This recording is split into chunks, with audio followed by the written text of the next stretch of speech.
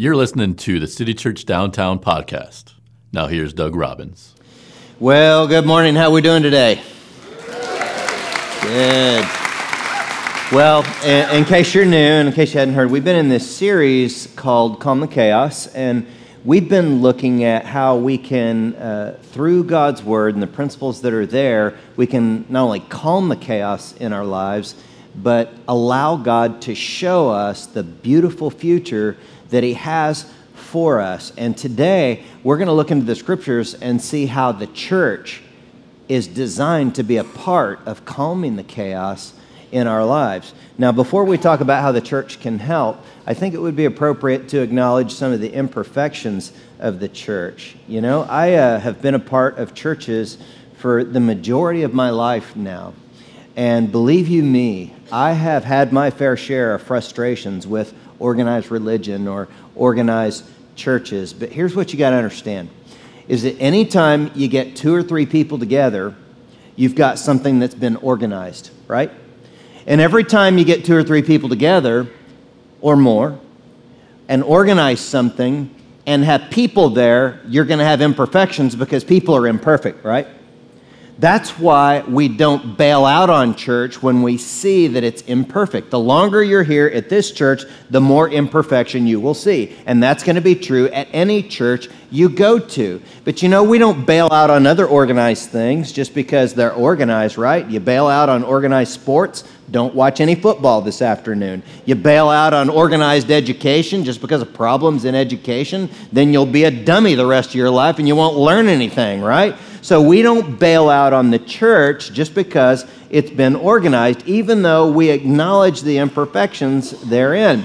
So several years ago, my frustrations were well captured by an author named Gabe Lyons, and he wrote a book called Unchristian. And in the book Unchristian, Gabe looked at the ways that younger generations are frustrated with the church these days. And I want to just point out 3 of the things that he pointed out in his book.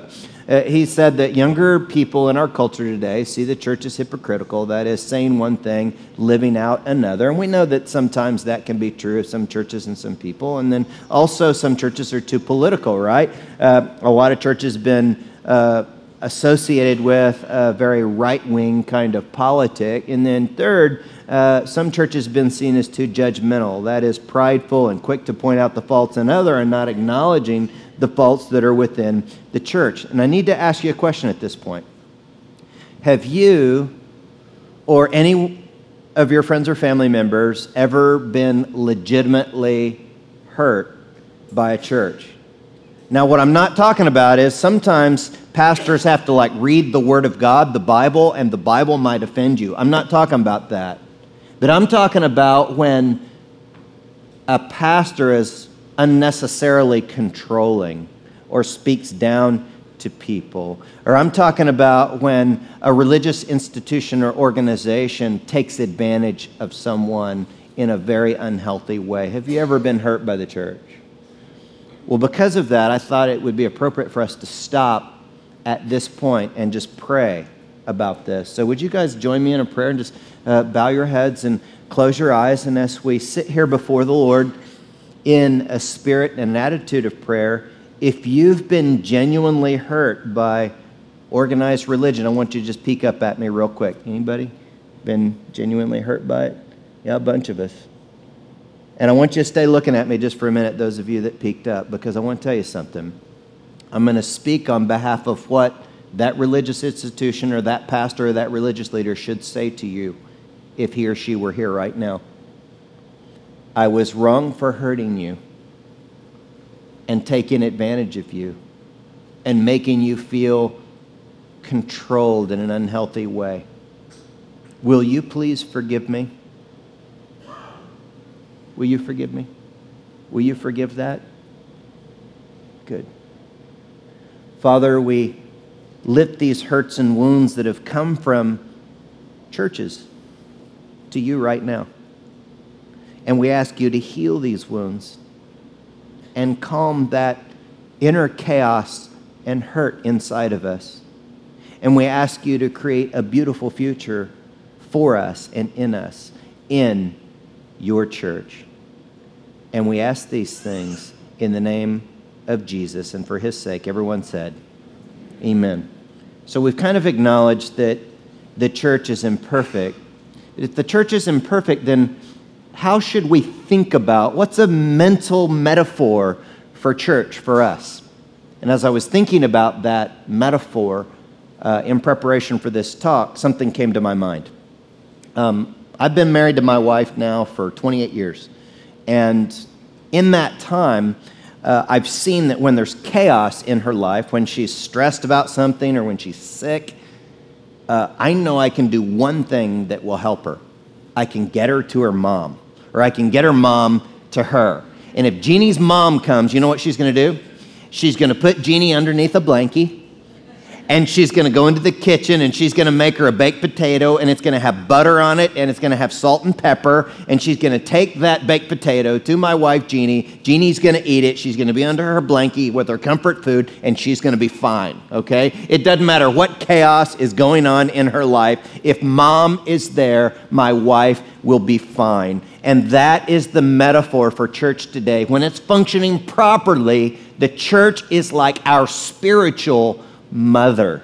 Now, I understand for some of you, the mother metaphor is not such a good thing, right? Because perhaps you didn't have a good experience growing up with your mother.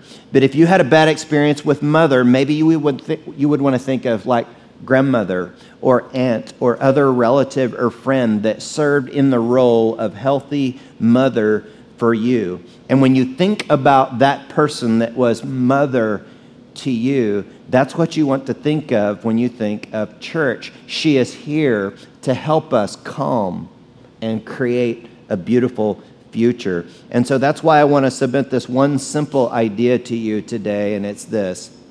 When life is chaotic, get home to who? Mom. When life is chaotic, get home to mom, and that is the church. I've been very open with you guys throughout the years about when my life was in spiritual chaos, my marriage was on the rocks, I was struggling spiritually, and everything within me wanted to just bolt from church. I wanted to get far away from church and engage in my pain-numbing activities. And some of you have had those. Maybe it was just the people at the last service that have done pain-numbing activities, maybe not the godly people at this service. But I chose instead to get home to mom, the church. And it was City Church that helped me calm the chaos in my marriage and spirit and create a beautiful future for my life. So even though churches have problems, the church, according to the scripture, remains God's chosen instrument to help people calm down and create beautiful futures for their lives. And so today, we're going to look at Matthew 16, and word by word, we're going to dissect Matthew chapter 16, verse 18. Let me show you that text. And I tell you, Jesus says, you are Peter, and on this rock I will build my what? Church.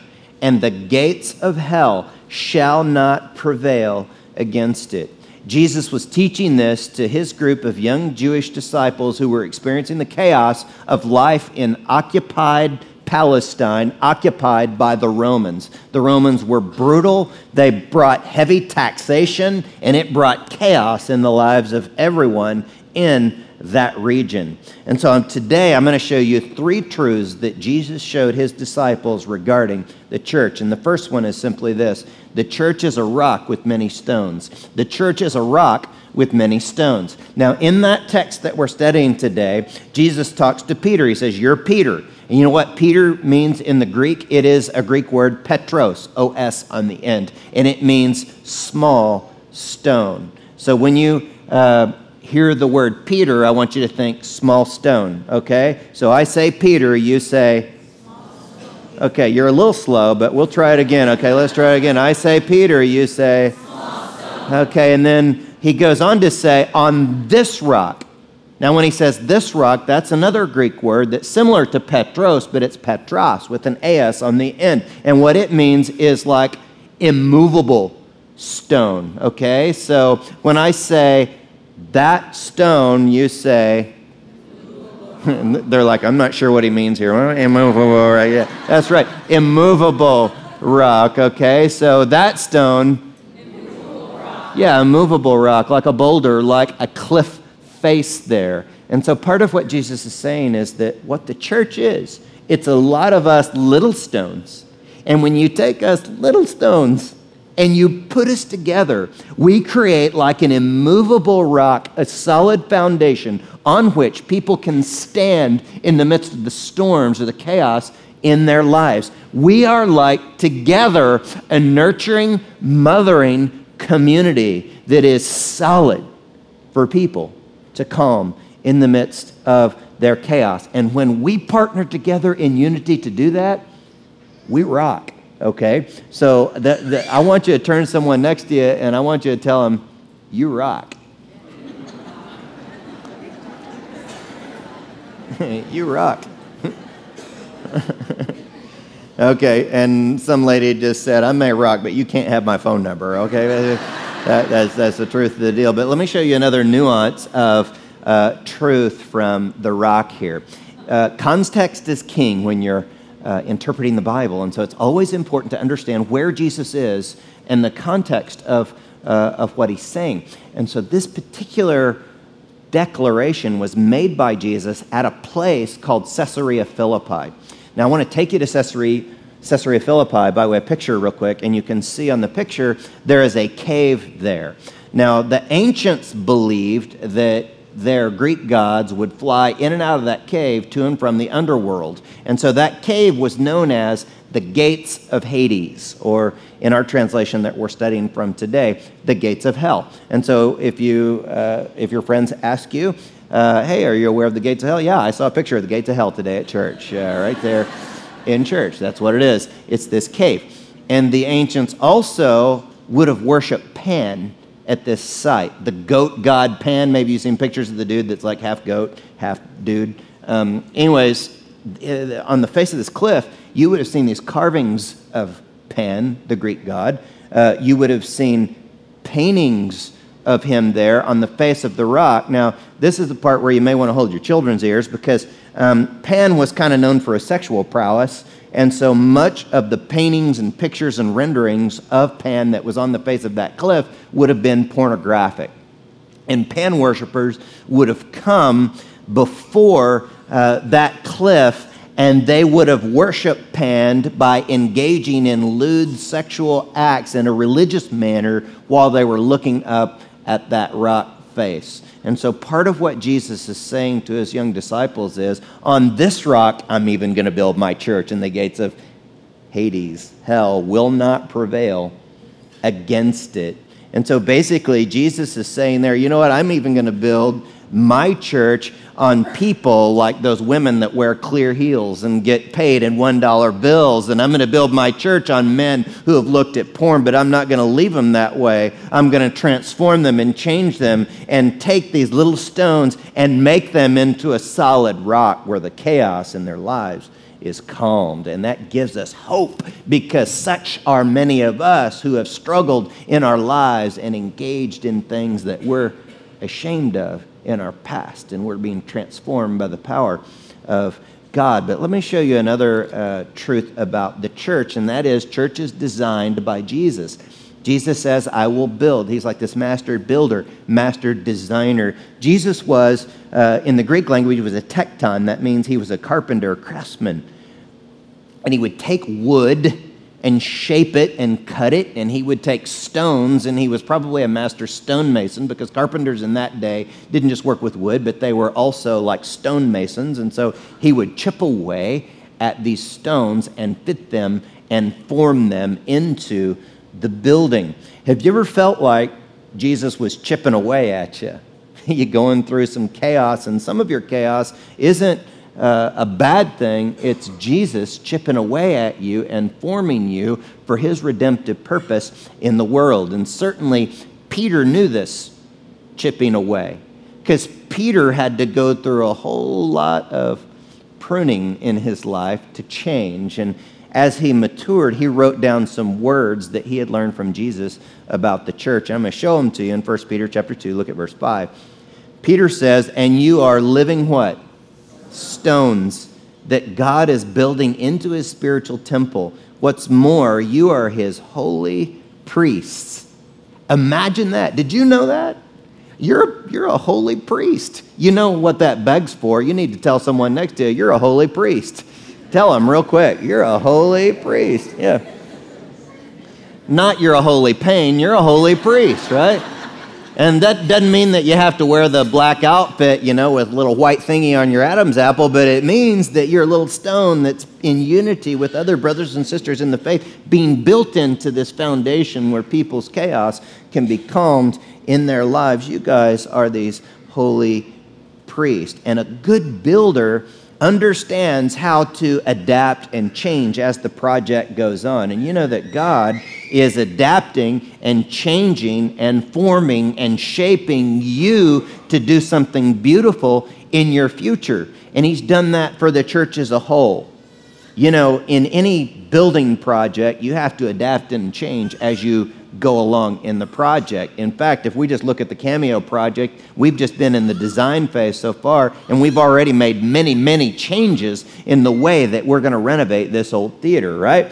And that's the way the Church of God is. It adapts and changes over the ages in order to best serve the needs and calm the chaos of the people who are hurting in our world. Now, I read a book a few years ago called The Great Emergence, and this book picks up on the fact that every 500 years, roughly 500 years, the church goes through an adaptation and changes its form of expression in order to best serve the needs of the culture around. So for the sake of time, I'm just going to take you back to 1007 BC, and one of these adaptations was what's called the Davidic dynasty, in which the people of God were organized under a king. King David was one of those kings. And then, but roughly 500 years later, in 586 BC, came what's called the Babylonian captivity, in which the people of God were taken out of their own land. They were displaced in the land of Babylon and had to express the kingdom of God there in a foreign land. And then roughly 500 years later, in 36 AD,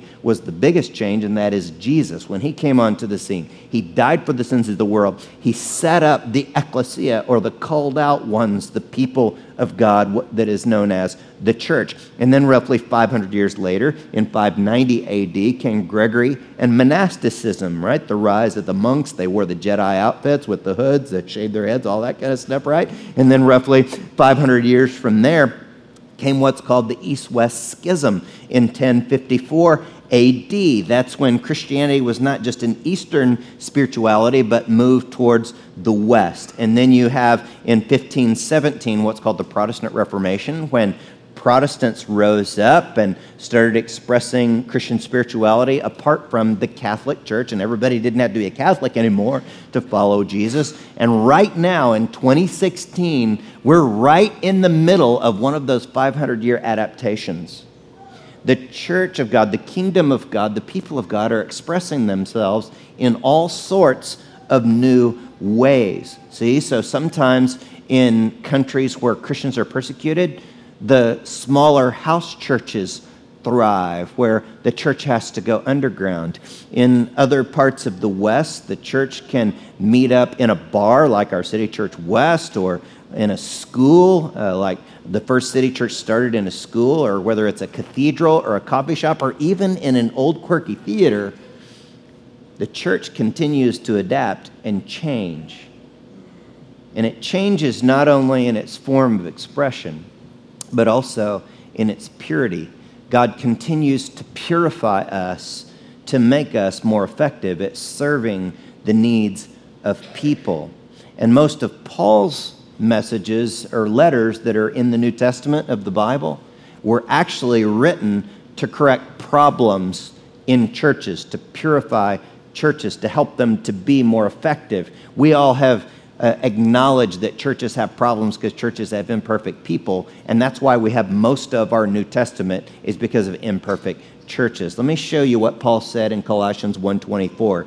He says, "I'm glad when I suffer for you in my body, for I am participating in the sufferings of Christ that continue for his body, the what? Church." And even though Paul was very honest about the faults of the church, he loved her. Let me show you the expression of his love in Ephesians 5:25. For husbands, this means love your wives just as Christ loved what?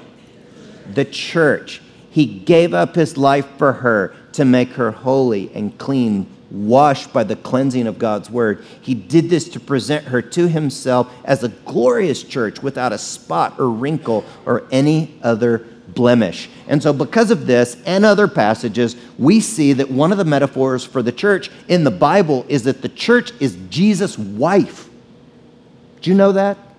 The church is the wife of Jesus. Now, one Sunday after services, a man was approaching me here at the front, and I thought, oh no, what's this guy want? He had kind of a serious look on his face, and he comes up to me, and he starts to tell me, you know, Pastor Doug, your sermons are the most intellectually stimulating and inspiring messages I think I've ever heard. And I said, tell me more. Tell me more. I sense you are a man of great discernment. Share with me. I know this is a word from God for me. But then he said, but your wife is a real drag on your ministry and a detriment to what you're trying to do here, and you'd probably be better off if she wasn't involved.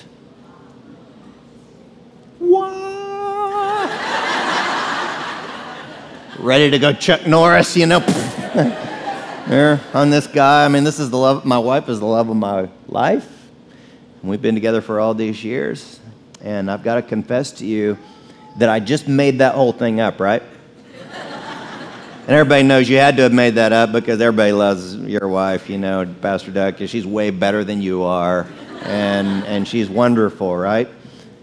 And the reason I made that up and told you that is because I want you to understand how Jesus feels when people talk trash about his church. Are you following me on this? Are you tracking with me on this? And we know that there are a lot of people who are sitting around in their pajamas writing up blogs about church who aren't really doing much at all to solve the problems of this world or to help calm the chaos in the lives of people. And they can say whatever they want in our society. But look, you got to know that Jesus is not happy when people talk trash about his church. There's this spooky, smart missiologist guy named Ed Stetzer, and look at what he says. You can't love Jesus and hate his wife. I think that's true. And one man's wife becomes another man's mom, doesn't he? And men, how do you feel when someone talks about your mom? Look, I understand my mom is not perfect, okay? When she wants me to help her with her computer, it drives me bananas, right? I mean, old people should not have technology. She just started texting, you know, and it's like freaking me out. My mom's on Facebook. She's almost 80 years old. I'm like, oh no, I'm afraid what she's going to post. No, block her.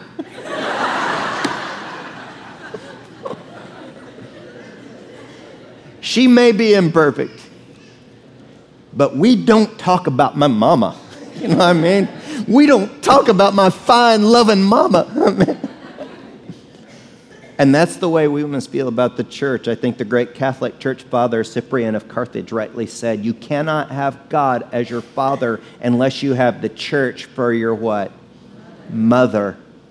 And our mother is taking a lot of hits these days, but don't worry about her. She's going to be fine, because look at the third truth about the church. The church prevails. Matthew 16:18 tells us that the gates of hell shall not prevail against it. Now, for years, I've read the books of and listened to some talks from a very influential pastor and author named Bill Hybels. And Bill Hybels has been mentor to U.S. presidents and had a huge impact in this country. And he says that when it's working properly, the local church is the hope of the world. And this is a guy who leads what's called a Global Leadership Summit, where hundreds of thousands of pastors are trained by him, and it's videocast all over the world. And at this leadership summit one year, he had Bono from the band U2 as one of his interviews at the conference. and he's interviewing Bono. And Bono really calls out the church in this interview. And Bono kind of goes off on churches for not engaging in social justice like we should. And he calls out the church for not helping to alleviate the suffering caused by HIV/AIDS in Africa some years ago. And the church responded. Well, a couple of years later, Hybels invites Bono back to the Leadership Summit and gets a response from him of what he would say to the church now. And we brought that response by way of video for you. Go ahead and take a look. As a person who's really enjoyed giving off about the church, you have completely ruined it for me, because the church has done incredible things. I'm utterly taken aback. I think we referred to it as the sleeping giant, but I didn't know the giant could run that fast. There is no doubt in my mind that had the church not woken up on the issue of AIDS, that we would not have 2 million Africans on antiretroviral drugs. That simply would not have happened. That simply would not have happened had the church not stepped up to calm the chaos in the lives of people. And I wanted to include today some of the things that's happening in this little church right down here. You know, we've seen 210 children, students, and adults baptized so far this year, and we're not done. We're baptizing on Christmas Eve, and so we're going to see more people changed by the gospel of Christ. And Bono's video didn't include the help that we're giving to Russian pastors when Humby and other City Church pastors helped train them just a couple of weeks ago. And Bono's video didn't include the help we're giving to orphans in Moldova and in Mexico. And Bono's video didn't include the help we're giving for microloans and water wells and healthcare in Liberia, Africa. And Bono's video didn't include the people in this church who have in recent days had the chaos in their lives calmed, the people that you're about to see.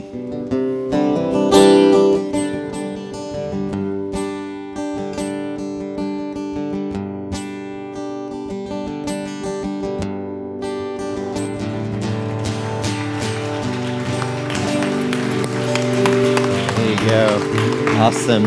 You guys go ahead and take a seat just for a minute. And as we wrap up today, just a couple of things I want to make you aware of is that our prayer leaders are going to be here at the front of the stage to pray with you, should that be helpful for you at the conclusion of the service. Also, next Sunday, we're going to continue in this series, Calm the Chaos. And next week, we're going to see one of the most counterintuitive ways to calm your personal chaos. So make sure and come on back for that. Also, I mentioned earlier that we're going to have baptisms on Christmas Eve. And because of that, I wanted to make sure you guys understood how we're going to do church on the Christmas weekend, because this year, Christmas falls on Sunday. Well, I don't want you at church on Sunday. I want you at home with your families.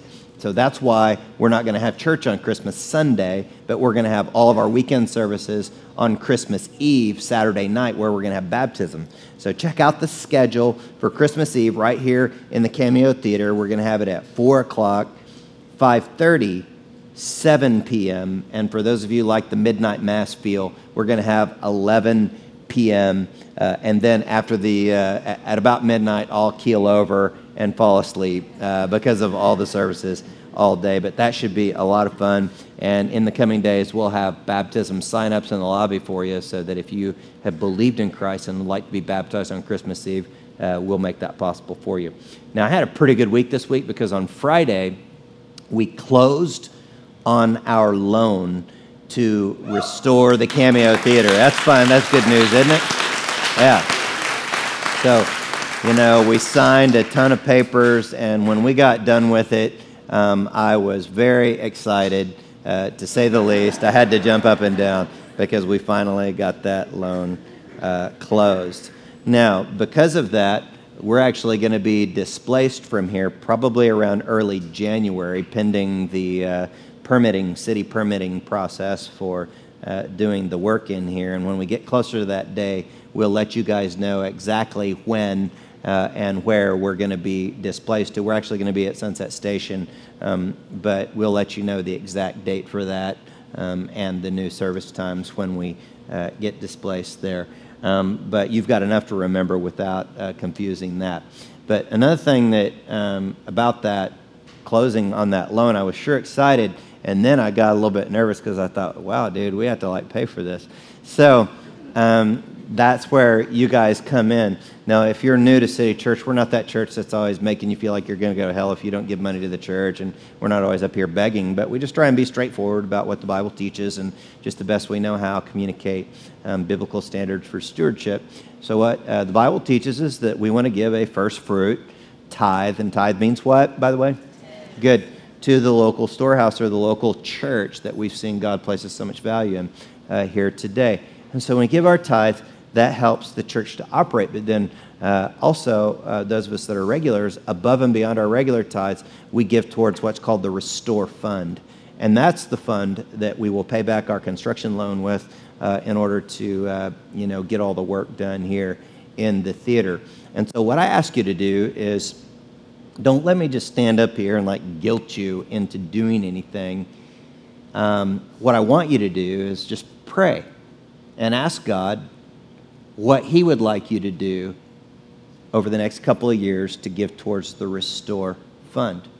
God knows exactly what you can afford, and sometimes He knows how you can stretch your faith by giving. A lot of us are giving over the next couple of years, because we can't afford to give it all up front, so we can give a little bit each month to get to the goal. And so I just want you to pray. We don't do it by guilt here, but it's by prayer. And you ask God and see what He brings to your mind. And the reason I brought that up is because when you give, we don't pass the plates here, but what we do is you can put your offering in one of the little envelopes that are in the chairs, and there's also some envelopes back by the giving box at the back of the theater. You put your offering in that, and there'll be a line item for your regular tithe, but then there'll also be one in addition to that if you want to do the Restore Fund there. And you can drop it in the box in the coffee shop or at the back of the theater. You can also give online at citychurchdowntown.com. Online and the giving kiosks will also have the line for Restore if you want to participate in that. Again, those giving kiosks, there's one right here at the front right of the stage in the theater. There's also some in the lobby, also in the coffee shop. So we're just real grateful for the way you guys are so generous around here, and we want you to know how much we appreciate it, because we know that money doesn't grow on trees, and you guys are working hard for your dollars. And when you invest it in the things of the kingdom of God, we're just grateful for it, So let's stand up together, and we're not a franchise around here. We're a family, and that's why we join hands with each other. And so if you guys wouldn't mind to join hands with the brothers and sisters next to you, right now what you're doing is you're these little rocks, right? But together we're unifying to become that immovable rock. And so, dear brothers and sisters, as you walk from this place, may you be unified with your mother, the church, unified in the Holy Spirit and in love. And may God's Spirit, in a way that only He can do, calm the excruciatingly painful chaos that some of you are going through. And as you walk from here, may you step with peace and calm, walking from here to create a much more beautiful future for our world. You guys have a wonderful Sunday, and we'll see you next time, okay? Bye now. Thanks for listening. For more information, visit citychurchdowntown.com.